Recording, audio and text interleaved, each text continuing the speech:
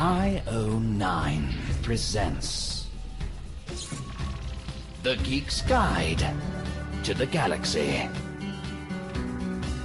And here are your hosts, John Joseph Adams and David Barr Kirtley. Hello, and welcome to episode 51 of Geek's Guide to the Galaxy. Hi, I'm John Joseph Adams. I'm the editor and now publisher of Lightspeed Magazine, and I'm also the editor of several anthologies. I have several coming out next year, including Under the Moons of Mars, which features stories inspired by the Barsoom Saga by Edgar Rice Burroughs, Armored, which is about powered armored soldiers in Mecha, and The Mad Scientist Guide to World Domination, which is about mad scientists and evil geniuses trying to take over the world. The most recent book of mine to come out was Lightspeed Year 1, which collects all of the fiction published in the first year of Lightspeed. And I'm David Barr Kirtley. I'm the author of many short stories, including The Trial of Thomas Jefferson, about a court that uses time travel to put historical figures on trial. The story was originally published in Cicada magazine, and also appeared as episode 13 of the Journey Into podcast. And as you may have heard, this is going to be our last episode on IO9. While we've gotten a tremendous response from almost everyone that's listened, a large number of visitors to the site just aren't into podcasts, so IO9 has chosen to focus more on text and video. We'd like to thank IO9 for hosting us this past year, which has given us a lot of exposure and enabled us to interview some really amazing guests. See, and since we made that announcement, we've gotten a bunch of donations, so thanks to everyone who did that. We've actually gotten enough to match what IO9 would have paid us for the next couple episodes, so I think what we're going to do is just produce a few more episodes and post them over at geeksguideshow.com and see how many listeners follow us over there, and we'll decide based on that what we're going to do. If you want to make a donation, just go to geeksguideshow.com and click on the PayPal button in the upper right-hand corner of the page. We're also looking for a new host site, so for details on that, go to geeksguideshow.com and click on advertising. And our plan actually is that by the time you're listening to this, we will have already produced our next episode, episode 52, and released it over on geeksguideshow.com. So as soon as you finish listening to this, head on over to geeksguideshow.com and check out episode 52. Okay, so now let's get on with the show. Our guest today is Brian Selznick. He's the author and illustrator of numerous picture books, including The Invention of Hugo Cabret. The book was recently adapted into the movie Hugo, directed by Martin Scorsese. Selznick's latest picture book, which is out now, is called Wonderstruck. All right, so let's get to our interview. All right, so we're here with Brian Selznick. Welcome to the show. Hey, thanks so much. Happy to be here. Okay, so first of all, for people who haven't read The Invention of Hugo Cabret, what's it about? It's about a boy who's living secretly in the walls of a train station in Paris in 1931, and he ends up meeting Georges Méliès, the filmmaker who made the first science fiction movie, A Trip to the Moon. So illustrations play a major role in the book. Could you sort of describe for our listeners what the book looks like? When I was illustrating the book, I was thinking about how I could make a book that simulates or echoes what a movie does. So there's these long narrative picture sequences in my book. So you're reading a little bit, the text stops, you turn the page, and there's a full double-page spread illustration of something. And then often for the next 20 pages, you follow the story visually through the pictures until the pictures stop and it gets picked back up again with the text. So now the book is also available as an audiobook. Given how important the art is, how does that work on audio? Yeah, the audiobook was a bit of an experiment that came about before the book was published. When I was making this book, I had no idea that it was going to be successful and that people were going to like it. And so I was approached by Scholastic Audio about making an audio adaptation. And it was such a weird idea because the book is all about what is happening with the pictures. And I just thought, well, what if this is the only way people experience my story? What if no one reads the book, but they find the audio? So I kind of felt like I should do it if I could. And I was thinking about the year that the book takes place, which is 1931, and the fact that that was a couple of years after sound was introduced to the movies. And there were a lot of early directors like René Clair in France. They were using it in very weird and experimental ways. And so I thought, well, maybe I can do a sound experiment with my plot, where I take the picture sequences and replace them as much as I can with sound effects, so that you have this similar thing from the book, but different. So the audio version, I had to rewrite parts of the story because in the book, for example, the boy Hugo is handed this handkerchief and you turn the page and he opens it and inside are the ashes of this notebook that he had been hoping to get back. And so I had to write new text for that section. And then in the book, it might say the doorbell rang or the bell rang, and I was able to take that text out of the audiobook and replace it with a sound effect. I mean, you mentioned the director, Georges Méliès, and he had a pretty interesting life story. Could you tell us about that? Yeah, Méliès was originally a magician. He owned a magic theater that had been built by Jean-Robert Houdin, who was the magician that Houdini later named himself after. And Houdin was also a clockmaker and made a lot of his magic effects in his clock shop and built these very, very beautiful and very complicated automatons. And Méliès inherited these automatons when he bought the magic theater. And he was around when the Lumiere brothers invented the cinema.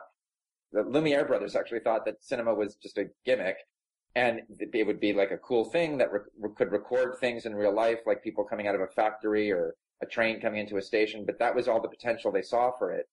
And Méliès built his own movie camera using parts from some of the old automatons, and he realized that this new medium could tell stories, that it could be like filming, like recording dreams in the middle of the day. And so he was one of the first narrative filmmakers, and he is most well known for this movie, A Trip to the Moon, where the rocket goes into the eye of the man on the moon. I'm sure a lot of your listeners are very aware and very familiar with this movie, and if not, then that image. And at the end of his life, the cinema sort of went past him. You know, the camera that he used almost never moved. It was mounted to the floor. So if anything, if he needed to do a close-up, he would put somebody on a roller and roll them up to the camera. So it looked like a close-up, but in fact, it was the subject moving, not the camera. And then, of course, you know, directors came along and they were moving the camera all through the world and doing these incredible things. And World War I came, and suddenly he fell completely out of fashion. He ended up burning his old sets and costumes and a lot of his old negatives. And he married, his second wife was one of the actresses from his movies, Jeanne Darcy. And she was the owner of a toy booth in a train station in Paris. And Méliès spent the last years of his life working in this freezing cold toy booth 7 days a week, raising their granddaughter, Madeleine, after her mother died and her father ran away. And at the very end of his life, he was rediscovered by this new group of artists called the Surrealists. And at the very end of his life, he was rescued and celebrated and given a big gala and got to be the first resident and new home for people in the film industry that was created by France. And so it has a happy ending after a very long period of despair. And and a couple years ago, I stumbled upon this book called Edison's Eve about the history of automatons, and learned that Méliès had this collection of automatons that had been owned by Jean-Robert Houdin, and that at the end of his life, when he lost all his money and was, you know, going to work in the toy booth, the automatons were donated to a local museum who didn't take care of them, and they were all destroyed and thrown away. And when I read that, I imagined this kid climbing through the garbage and finding one of those broken machines. The automaton in my book is based very closely on an automaton at the Franklin Institute in Philadelphia called the Malarday automaton. And I found it just through Google. I was just looking up automatons, and I needed to research them for my book. I didn't know how they really worked. And it turned out there was this, you know, it was this beautiful automaton at the Franklin Institute, but over the years, because it's very old, it broke. And so it wasn't on display when I called the Franklin Institute, but they invited me to come see it in the basement, and the head was off and the gears weren't working. But the curator was able to show me how it would work and what would engage when you wound it up and what parts would touch other parts. You know, and then I met a guy who's this, you know, brilliant mechanical genius who I introduced to people at the Franklin Institute, and he went and fixed the automaton. And so now the automaton it's back on display, and it's the centerpiece of this beautiful exhibition. How did the film come about, and how long did the process whole take from the time when it was first optioned? Yeah, the time period before the book was published, there was a lot going on. I was finishing the book. I was, talking about making that audio version. And one of the things that also happens is that, publishers make these advanced readers copies, which are sort of like, paperback versions of books that are about to be published a few months later. And they send these to bookstores and reviewers and librarians so they can get ready for their, orders and their reviews. And what I did not know at the time was that there are people in Hollywood whose job is to get these advanced readers copies and see if any of these books might make good movies. And so one of the books made their way to the office of Graham King, who won the Oscar for Best Picture for The Departed. And I got a phone call saying that Martin Scorsese wanted to make a movie of the book, again, before the book was actually published. And so, as you can imagine, it was a completely shocking and jaw-dropping phone call. And it was amazing. So that was, I don't know, like 2006, I think. The book came out in 2007. And, that's Hollywood, is crazy and things happen and then they don't happen and people are on a project and then they're off a project. And so things were kind of touch and go with the movie version. John Logan was hired to write an adaptation of the script, and I got to read some early versions of that. But then, for various reasons, Scorsese had to leave the project. And a couple of years went by, and eventually I just thought that, it just wasn't going to happen.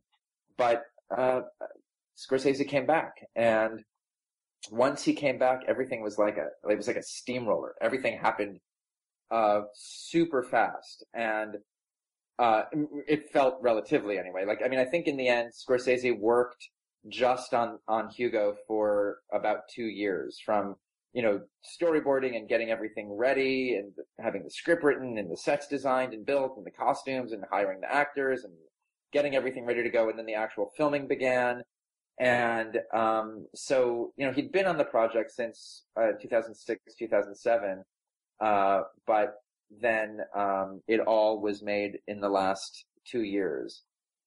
Yeah, and you actually wrote a book called The Hugo Movie Companion about the whole process of making the movie. I mean, what made you decide to want to write that book, and how much of the stuff were you around for and involved in? Yeah, I was on the set for about 2 weeks towards the end of the shoot, and I was invited originally just to come for one day because they were a little busy and working in 3D was very difficult. But once I got to the set and met everybody, they kept inviting me to come back the next day and the next day and the next day. So I ended up being there for about 2 weeks, and I became really obsessed with the extras, because on any given day there were 300 to 500 extras walking through this train station who all looked like they had stepped out of a Bresai photograph. I asked if I could come see them getting into costume and makeup one morning. And so, it's 7:00 the next morning, I was in the extras tent watching this, factory of extras get turned into these, beautiful visions from 1931. And, David Davenport eventually turned to me and said, "Do you want to be an extra? Do you want to be in the movie?" I was like, yeah, sure. And I was going to be an extra standing in the corner with a champagne glass, trembling, trying not to look at the camera as it was going to go by me. And I was so nervous. And all of the actors from the movie are in this scene. It's got 15 speaking parts in this scene. And it was, all had to be done in one take. And the assistant director came up to me with a script and said, "Here's your line, memorize it. We start rehearsing in a couple of minutes." And I was like, "What?" And so it turned out I was given a line, and suddenly I'm on the set, standing next to Sir Ben Kingsley, saying my line to him. And it was amazing. It was just amazing. And so I got back, I was finishing up my next book, Wonderstruck, and I thought, I've had these incredible experiences, and I want to write about what it was like. And so I had this idea to make the movie companion, and I arranged to interview 40 people, from Scorsese to the dog trainer, including all the actors, from Sir Ben to Asa Butterfield, to Sacha Baron Cohen. And I asked everybody, what their job was on the movie, to please define it for kids, to talk about, what they did, to talk about their childhoods, to talk about, what movies they loved as a kid. And actually the only person who couldn't do it was Sacha Baron Cohen, because he only gives interviews in character.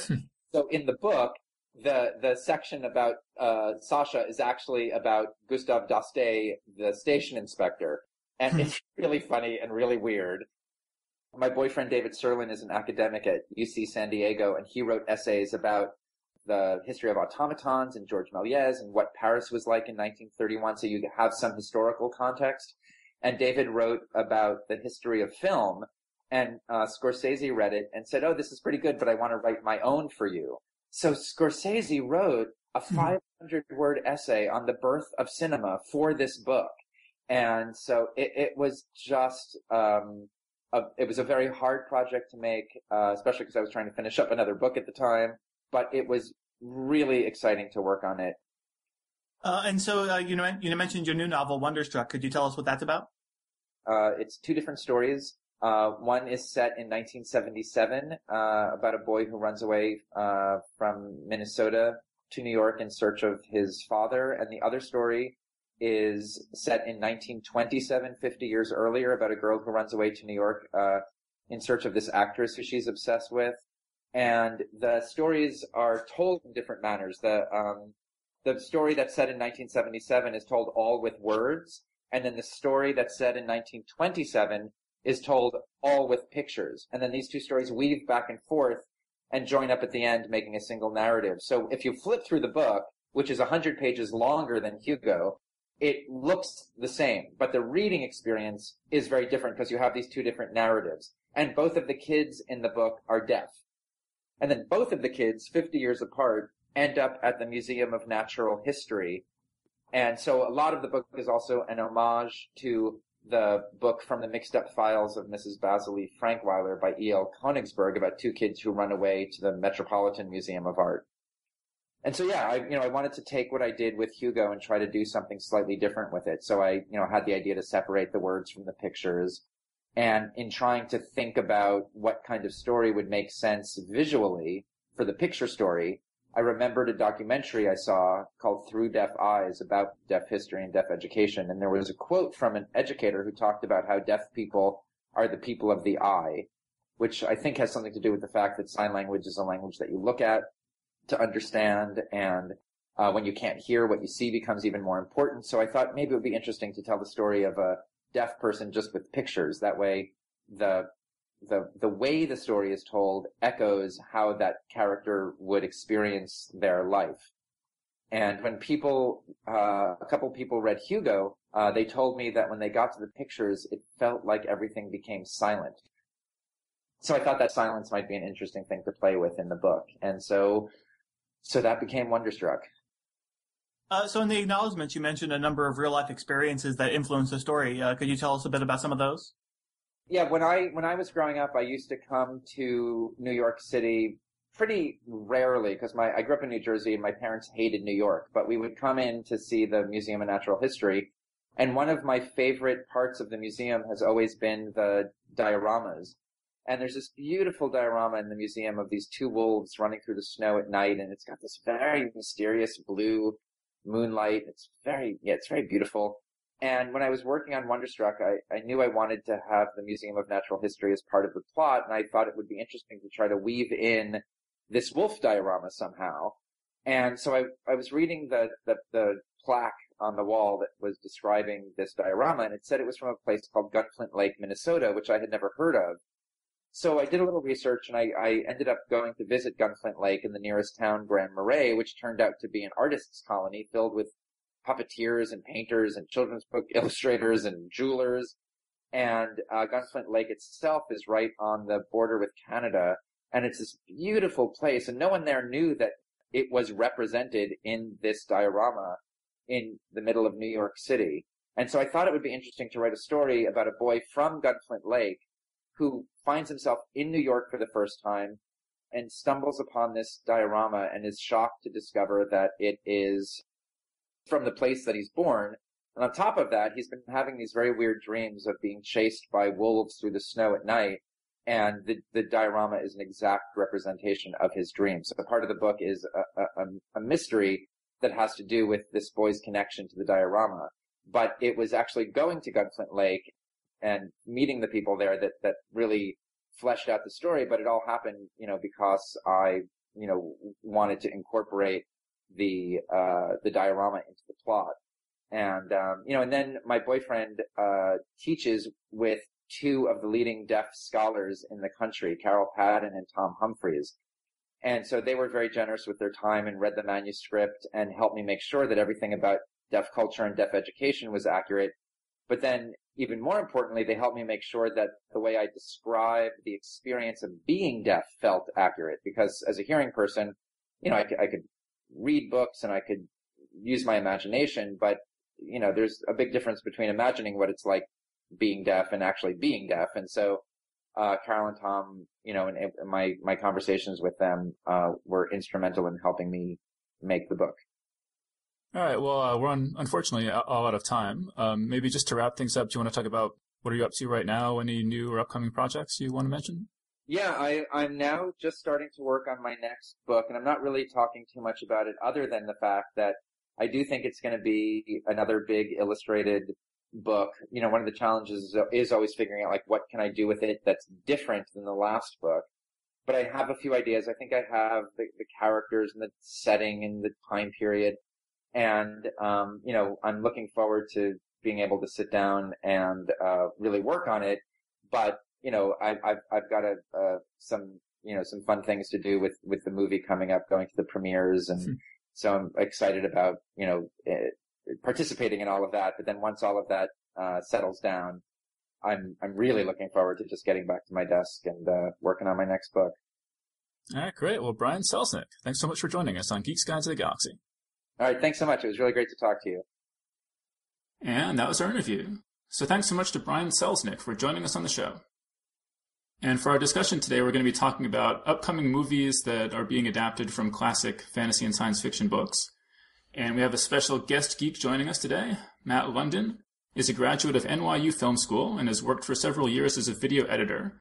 He attended the Clarion Writers Workshop, and his articles on film, television, and video games have appeared in Lightspeed, Realms of Fantasy, and on Tor.com.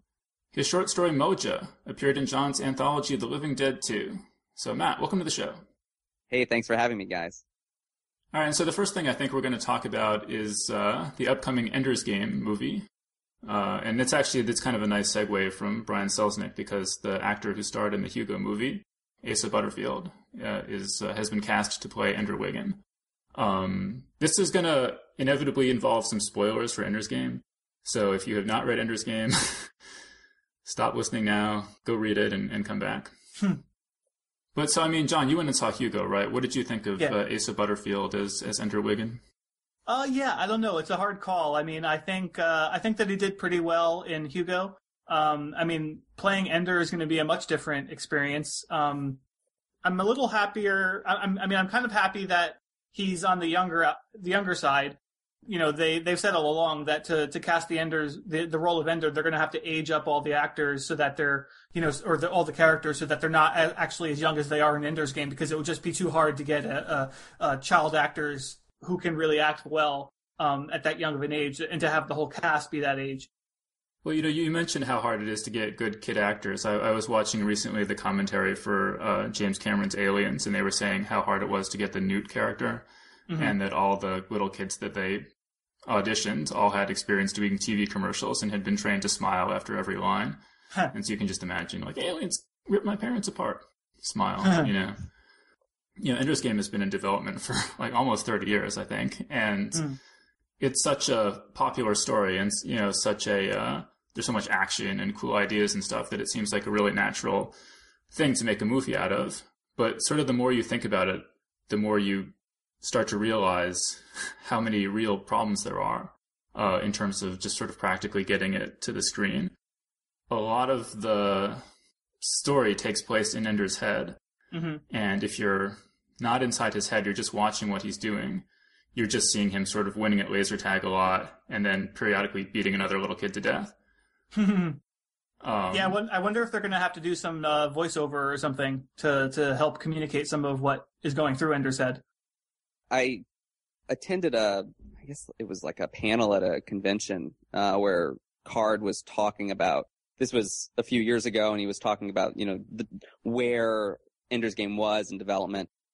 And what Card said was, if you guys are anxious to see, like, if you want to know what the Ender's Game movie is going to be, just read the comic, because the comic is the movie. Mm-hmm. So check it out. It's I think it's a decent comic adaptation, and it deals, I think, quite well with how to, visualize those internal struggles that he's going through. I mean, one thing I heard Card say was that, he wrote this parallel novel to Ender's Game, called Ender's Shadow, which is about Bean. It's like the same story as Ender's Game, except told from the point of view of Bean. And he had sort of indicated that at one stage in the screenplay, they had taken a lot of material from Ender's Shadow and sort of merged it into Ender's Game, so that you had more of sort of a buddy movie dynamic with Ender and Bean, so that they could talk to each other and you could get their interior feelings. Because I mean, if you actually, there's this book called The Ender Companion, and there's this chapter in it going through the whole development history of the Ender's Game movie, and it's, it's like 30 pages long or something. It just goes on and on and on. But one thing that Card has said is that, for years he's wanted to make the movie, and that Hollywood filmmakers, they always want Ender to be a teenager. They want him to be like 18 or something. They want there to be a love interest and a happy ending. And the happy ending is the most ridiculous thing. I mean, obviously, like the whole point of what makes Ender's Game so powerful, or part of what makes Ender's Game so powerful, is that they are so young, but also the ending that it has. I mean, it's like, why bother adapting it if you're going to change all that? But you can see you can see the temptation for a filmmaker to have an ending where Ender figures out that the game is real and he doesn't commit xenocide, right? Mm-hmm. That's a really sort of neat ending for a movie. Mm-hmm. And the ending of the book is very sort of complicated and, hard to put on screen and stuff. Actually, one thing I'm kind of curious about is, and maybe Matt, you can speak to this having read the comic, but I'm kind of curious how much of a factor the Valentine and Peter sort of dialogues are going to have in the movie. I mean, it is present in the comics. I mean, my own personal opinion is that, if you read the book today, I think that the Peter Valentine sequences are probably the most sort of dated of the novel. There's a great XKCD comic about this, where they sort of, he sort of puts the two of them on screen, and their reasoning is, let's post to these message boards and talk about our political opinions, and people on those boards will see how insightful we are, and then decide that we should run the country or the world because we know the answers because we're the smartest people. It's a little implausible given like how the internet has developed in actuality, as opposed to like how it was sort of being speculated about in Ender's Game.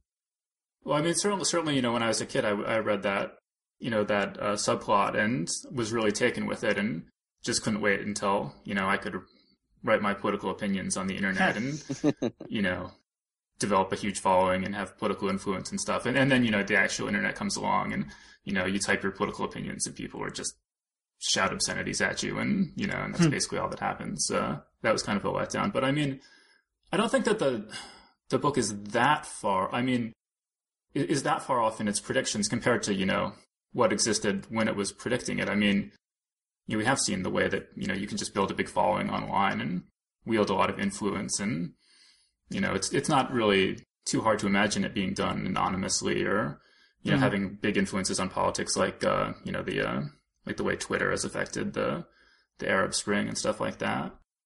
I suppose it's true that at some point in our lifetimes, there may be a U.S. president who was also a blogger, or something like that. Or a podcaster. Or a podcaster. Yeah, Dave, actually, I mean, your undergraduate degree is in like political philosophy or something like that, right? I mean, were you inspired by Ender's Game to actually go into that, or? Yeah, well, and I'm sure that played a role. Yeah, that and I really liked a lot of science fiction. that had political aspects to it. I mean, stuff also like Starship Troopers, although, I mean, I wouldn't, I wouldn't endorse the politics, but just the idea of politics in a science fiction book, really appealed to me. And I really did. And, like Asimov's Foundation, stuff like that has sort of a political aspect to it. And that did, I mean, definitely, I mean, I majored in political science explicitly because I found that stuff interesting in science fiction, and I wanted to know about it to write better science fiction, and to write science fiction built around those sorts of ideas. Cool. Well, yeah, but I mean, getting back to the casting, I was actually just looking it up, and I couldn't find. I mean, I see somebody who's listed as for Peter. I don't actually see whoever they have cast for Valentine, but Abigail Breslin is playing Valentine. Okay. I don't actually know. What's she been in? She was, I believe, the girl in Little Miss Sunshine. Oh, right. Yeah, right. No, I think I did hear that. Yeah, and I mean, actually, so that seems promising. And, I mean, most of the other supporting cast that I've seen seems pretty great. Like, I mean, Ben Kingsley as Mazer Rackham. I mean, that's pretty exciting. And Harrison Ford as Graf. Like, that's great. I am excited about that casting, though. I mean, I would never have thought of that, I don't think, but it is perfect. I mean, that Colonel Graf is sort of, I can totally see him as sort of like Han Solo 30 years later with this like shitty job he doesn't want to do, This is what I get for helping the rebellion in general now. Well, in the book, I believe Graf is described as being like immensely fat, right? I don't remember. I don't remember exactly the language, but I think he's described as being like this kind of like gruff, washed up, desk flying sort of he's constantly about to be fired. I mean, I love Harrison Ford in this role because of all those things you're saying. And also because we haven't really seen him in a full-on space opera kind of movie in a long, long time. Mm-hmm. And it feels so right to have him back in the shoes of, Han Solo, Deckard. And I think it's a good sign for the movie that he's a part of it.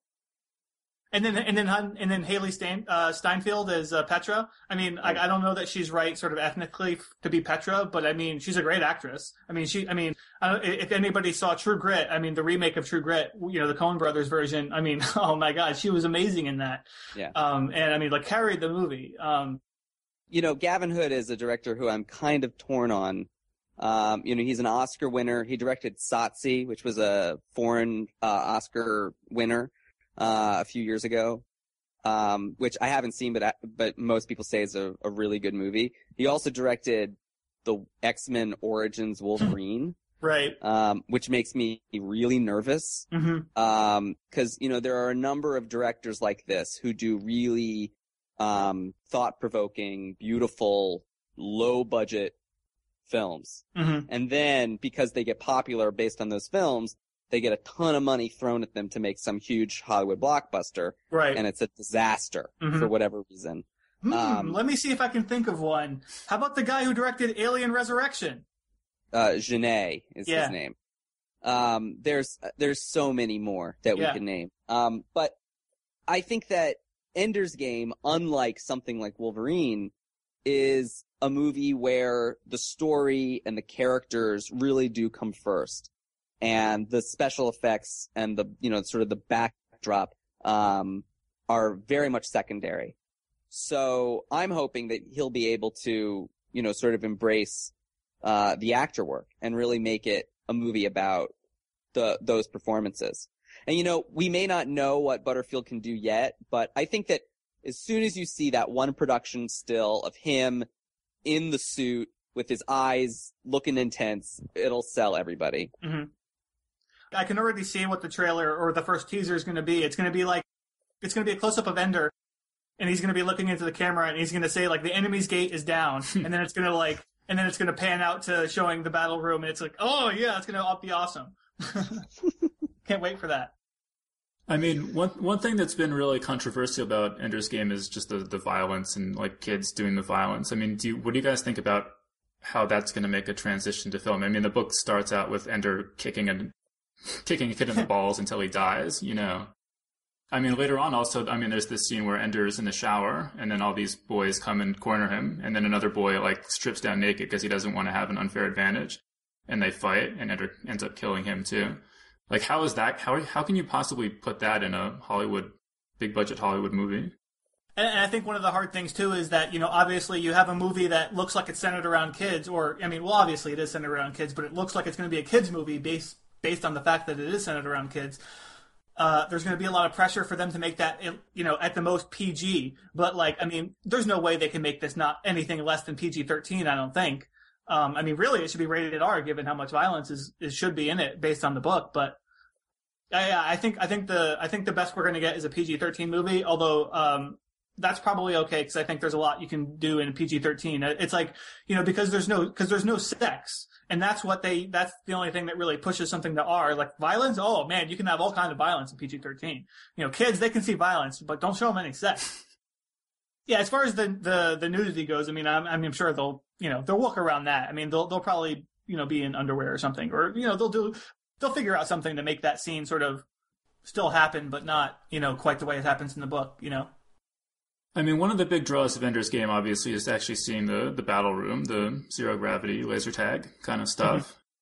Mm-hmm. It's really shocking to me how awesome the idea of zero-gravity combat is, and how little of it we've ever... The only example I can really think in a movie is there's one scene in Star Trek VI where they shut off the gravity and some Klingons get shot and their pink blood is floating around. That's kind of cool, but... Also, the James Bond film Moonraker. There's a zero-G, like, storming of a space station, and there's people getting shot all over the place. I haven't seen it. Is that good? I haven't seen it. Moonraker? Is the zero-gravity stuff well done? It has a man who bites through an elevator cable with his teeth. What do you think? Is it good? But I mean, in Ender's Game, there's this whole subplot involving Ender playing this fantasy game on his computer. I could see that being cut, you know. Is that in the comic book, Matt? It is in the comic book, briefly. But I think that, because it's something that Card really likes. If I'm not mistaken, he may have started with that game. That, like, the giant game, that's what you're talking about? Yeah. I might be making this up. But I vaguely remember something where Card said that he had this idea for the game, or that maybe it was a separate idea that he incorporated later, which of course would mean that I think it'd be really easy to cut the game, just from a Hollywood kind of like screenwriting standpoint, because you always want it to be shorter. Okay, so now the Ender's Game novel was written explicitly to set up the sequel, Speaker for the Dead. Are there any plans to make Speaker for the Dead? I haven't heard anything about that. Is it a Hollywood movie? Yes, there will be a sequel. Actually, I'm not sure that they'll actually go right to Speaker for the Dead. I think they would, if they're going to do any sequels, they would make the Shadow Book. They would adapt the Shadow Books into movies, because those explicitly follow Ender's Game in the Enderverse timeline, as far as I recall. No, right. So, if people don't know, the Shadow Books are the sequels to Ender's Shadow that follow what happens to Bean after the events of Ender's Game, whereas Ender goes off into space in Speaker for the Dead. Yeah, because the reason I'm saying this actually is, you know, if you don't know, Speaker for the Dead takes place like 1,000 years after or something, because of time dilation and everything. So it's like basically it's like nothing to do with Ender's Game. I mean, like Card needed to write Ender's Game in order to, you know, figure out everything for Ender in Speaker for the Dead. But I mean, it's like they're such totally different books. One thing that the producers could do in terms of making a sequel is, you know, you want something that's a direct sequel, and you want to keep your main character. Oh, right. Yeah, there's also Ender in Exile, right? Ender in Exile, right. Yeah, I haven't actually read that one. I know it's been, it was received somewhat controversially amongst the Ender fans. I think lukewarm is the way to describe its reception. Right. Because it's sort of jammed into the middle. You know, it's sort of like the entire book takes place between like the third to last and second to last chapters of Ender's Game. Oh, okay. And there was a lot of retconning Mhm. that had to go on to make it work. But I mean, Card actually rewrote Ender's Game a couple times. I mean, there have been... Yeah, because it was first a novella published in Analog, and then he expanded it into the novel. But then, like, if you go buy the book, if you go buy the book today, it actually says, author's preferred edition. So, yeah, I mean, there's clearly a couple of versions floating out there. I actually do have a copy of like the original novel length version as it was originally published. I haven't actually tried to read that one because I've read the modern version, the author's preferred edition. I've read that multiple times, but I don't know what the actual differences are. I'd actually be curious to see if someone could itemize what the differences are between the two versions. All right, so then another movie coming out is Disney's John Carter, based on the work of Edgar Rice Burroughs, particularly the first book in his Mars series, The Princess of Mars. The next anthology I have coming out is called Under the Moons of Mars, and it's based on the same work here. It's based on the Barsoom novels by Edgar Rice Burroughs, and so these are all new adventures, sort of about John Carter and the other characters in those stories. And so I'm really excited about the movie. I mean, I hope it does very well. I mean, and not only because that'll help my book do well, but yeah, I mean, like for this version, Andrew Stanton, he directed WALL-E, so I mean, I'm really excited about that. I mean, it's his first live action movie, although obviously since if you know anything about these books, there's going to be tons and tons of special effects. So I mean, this is like sort of akin to Avatar in terms of like basically it's half animated, half live action, because there's so much digital effects in the movie. It's funny that you bring up Avatar, because Avatar is basically just a ripoff of Princess of Mars, right? This soldier gets taken to a faraway world where he's never been, and there's these two warring factions, and one is freaky looking and tribal, and the other one is like technologically advanced and human-ish, right? And then they fight. There's this love story with a hot alien chick, and like it's the same movie. So, it's funny because I think originally there might have been one point where they were both going to come out at the same time, and there was much more of a controversy about it then. Mm-hmm. But now that it's been years, people have kind of forgotten about Avatar, I think. Yeah, I mean, Jon Favreau was going to direct it for a while there, and it looked like it was really going to happen. I think that was around the time Avatar came out that it was looking like that was going to be the one. But right, so potential directors for the John Carter movie have included John McTiernan, Robert Rodriguez, Carrie Conran, who directed Sky Captain and the World of Tomorrow. Right. So he was hired. Yeah, I remember that. And then left the production for unknown reasons. My reason, I think, is that the producers watched Sky Captain and the World. And then Jon Favreau, who left, and now Andrew Stanton. Projects like this that pass direct, like multiple writers, multiple productions, movies can sometimes survive that and end up with a decent product. Mm-hmm. But when you go through that many directors, danger, Will Robinson. Okay, so I mean, I actually have a story in John's anthology, so I also have a vested interest in hoping that this movie does well and, makes John Carter really popular. But I have to say, I kind of have a bad feeling about it, watching the trailer. I feel uneasy. Does anybody else have that reaction to the trailer? Well, I mean, based on the trailer, I don't know if it's going to be good, but I do think it's going to be popular. So, I mean, that part, at least I'm not worried about at this point. I think it's definitely going to be popular. I'm not sure if it's going to be good. I hope it's going to be good. There was a lot of stuff I didn't recognize from the book in the trailer, like there's some sort of like new super weapon or something. Right. Well, so that raises another question is, we've discussed, is it going to be popular? Is it going to be good? But is it going to be a Princess of Mars? It seems like there's this urge in Hollywood to sort of make whatever the source material is Hollywood. I think that it could go one of two ways. If there are things that you see in the trailers that are totally unrecognizable to you, part of that may be that there are certain things in those early books that are really dated, just in the way that, society's changed since. They came out in what, the 20s, the teens? Well, because this is the 100th anniversary. It's 1912. Yeah. So 1912. Yeah, right, 1912, right. The stuff that I saw that was unfamiliar was a lot of the Dejah Thoris stuff, and I expect her to take on a much more active and clothed role in the movie. Some of that stuff about them like falling onto flying machines was reminding me of, and not in a good way, of Star Wars Episode 2. I mean, obviously nothing related to Star Wars Episode 2 reminds you of anything in a good way.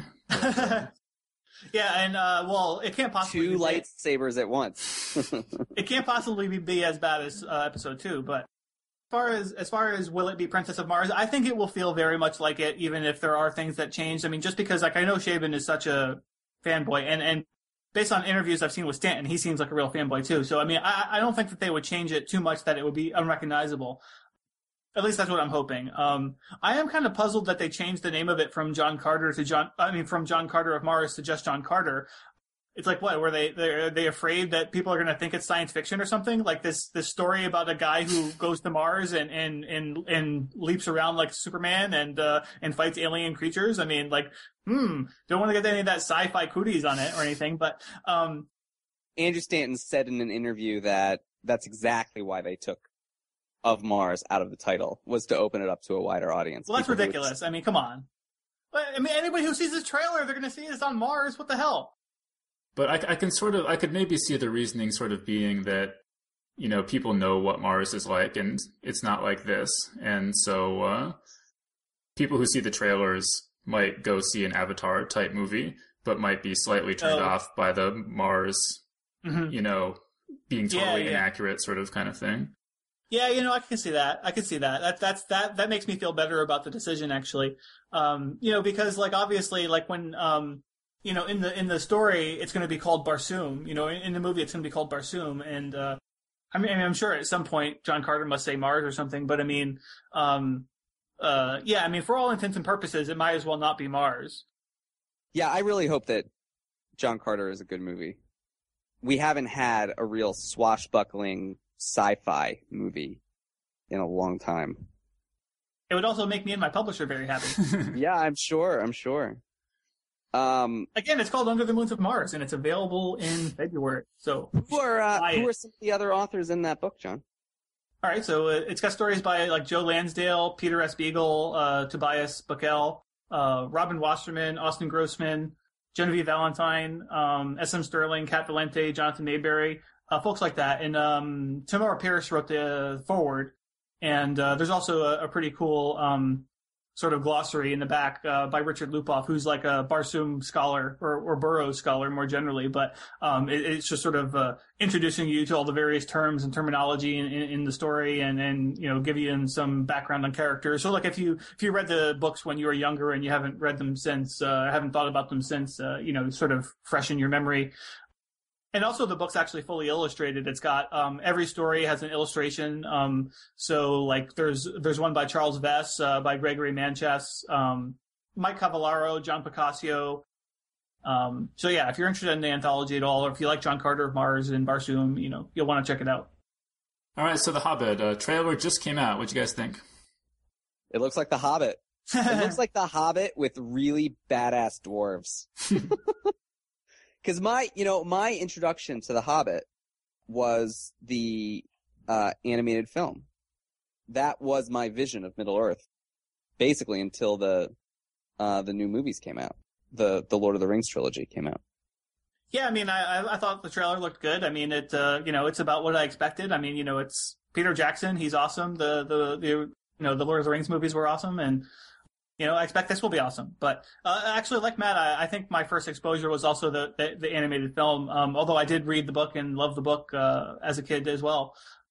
But yeah, I mean, I think. Hey, wait, time out. I also read the book. I don't want to get that implication. I've read all the books. Oh, okay. Yeah, no, I didn't mean to imply that. No, that's okay. It's okay. But yeah, no, I mean, I think it looks good. It looks promising. I'm a little dubious about, like, you know, whatever it is that they're going to add, you know, because they're making it into 2 movies, which is going to not only be the contents of The Hobbit, but also sort of bridge the gap between The Hobbit and Lord of the Rings, I think, right? Yeah, that's Right. my understanding. Yeah. Yeah, so I mean, I'm a little dubious, like what they're gonna do to add all that stuff, or what they're gonna add, But I mean, hey, I trust Peter Jackson. I mean, based on Lord of the Rings, I mean, you got to give the man some rope. So There was this comment I saw that was really funny where somebody posted on YouTube to the trailer and they said, "This looks like the biggest Lord of the Rings ripoff I've ever seen. Like, it even looks like they have the same guy playing the wizard. Is this what Hollywood has come to?" And it was like completely serious, I can't, I saw that. I can't believe that that's actually serious. Like, it just has to be a joke. It says from the producer, director, writer, stars, and country of Lord of the Rings comes the Hobbit. Like, yeah, but this is a YouTube comment we're talking about. No, I know. It's a genre in itself. Yeah. Although I will say one thing about the trailer, like, I mean, I knew this just based on the casting, but Martin Freeman, perfect. Like, yeah, he's very good. I mean, anybody, just like, that's the perfect casting. He even looks a little bit not like himself, Mhm. which I think is really nice. Mhm. They've sort of pudged him up and filled him up Yeah. a lot. Like, Elijah Wood was this sort of like baby-faced angel in those movies. But He's very Martin open. Freeman looks way more like a hobbit. I think. I agree. See, so Matt, apparently they're filming this movie at 48 frames per second or something, like double the usual. Can you explain what that's going to look like? Do you want me to give you like a sort of 101 on how film projection works? Because it's really boring. No, don't say anything boring. Okay. Basically, camera, from my point of view, am I gonna look at it and be like, this is amazing, or is it just gonna be you an will increment? not have any idea that there's something different. you really won't be able to tell. So what's the point? Well, what the point is that it will create more of a fluidity between the individual frames. The motions and actions of the characters will feel somewhat liquidy almost, or smoother. They'll feel smoother. I also really enjoyed the was it Rankin Bass, the animated movie? Like, what do you guys imagine is going to be different about the live action version compared to that? I would guess there's probably going to be less singing, although there is some singing in the trailer. I mean, my bigger question is, like, where is this first movie going to end? And where is the second one going to pick up? You can sort of glean from the trailer what we know we will see, which at least gets them escaping from the Goblin Mountain. But, we also don't know how much of the sort of Gandalf plot we're going to get. We know that Benedict Cumberbatch is playing both Smaug and the Necromancer, which is referred to in the book as this sort of evil wizard that Gandalf goes off and fights. I have to say they should have got James Earl Jones to do it. To do the voice of Smaug. When Guillermo del Toro was going to direct the movie and he was going to have, I think, Ron Perlman do it, I thought that was a great casting choice. That's a good call. Actually, have you guys seen the BBC series Sherlock? Yeah. Because I didn't get it when I first started watching it, but by the end of that first episode, I was totally convinced that this guy was perfect for Smaug. His face is like a lizard's face. And he has this so much more gravitas in his voice than you would expect someone who looks like that to have. So if they'd just put some sensors on that dude's face, I mean, his eyeballs will be blinking sideways. It'll be great. I mean, it's awesome. He certainly got a good Lord of the Rings type of name. I mean, Cumberbatch. That sounds like he's a hobbit. Yeah, it sounds like a made up name. It does. Well, I mean, speaking of Guillermo del Toro, I mean, I was kind of curious. I was not sure how that was going to go because Del Toro sort of hit or miss for me, and I could have seen it being amazing or sort of not being The Hobbit. You know what I mean? Mm-hmm. But I did kind of, when I saw this trailer, I thought it looked really good, but I sort of felt at the same time it looks exactly like Fellowship of the Ring, which I've already seen 30 times, like same exact Gandalf, same exact Rivendell, same exact Gollum, etc. And it did kind of make me wonder if, I've watched the Lord of the Rings movies so many times that this is going to have a diminished effect, being so similar in style to those. I actually like that there's that unity of design. in the films. I think that'll make it feel more like a prequel, sequel, whatever. If you look at the sort of history of animated Lord of the Rings and sort of Tolkien movies, there's this weird kind of schizophrenia to them. If you try to watch those 3 films back to back, The Hobbit, Bakshi's Lord of the Rings, and then The Return of the King, it feels almost gross in the way that it shifts back and forth in style and tone. I think that because of this through line that we have with Peter Jackson, and his sort of design, army, I think it's gonna feel like going home again.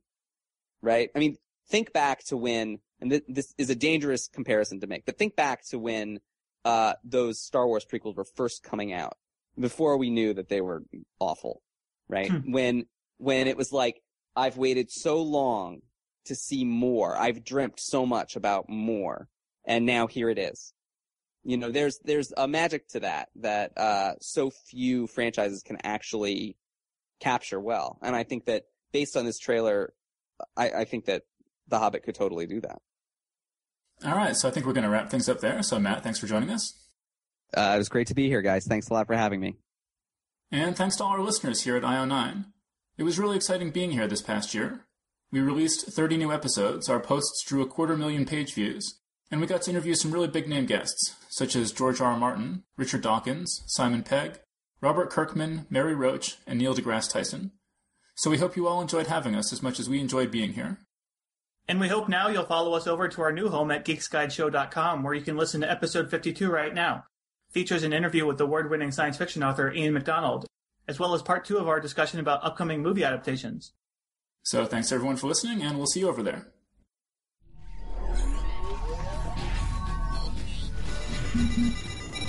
The Geek's Guide to the Galaxy is a production of IO9.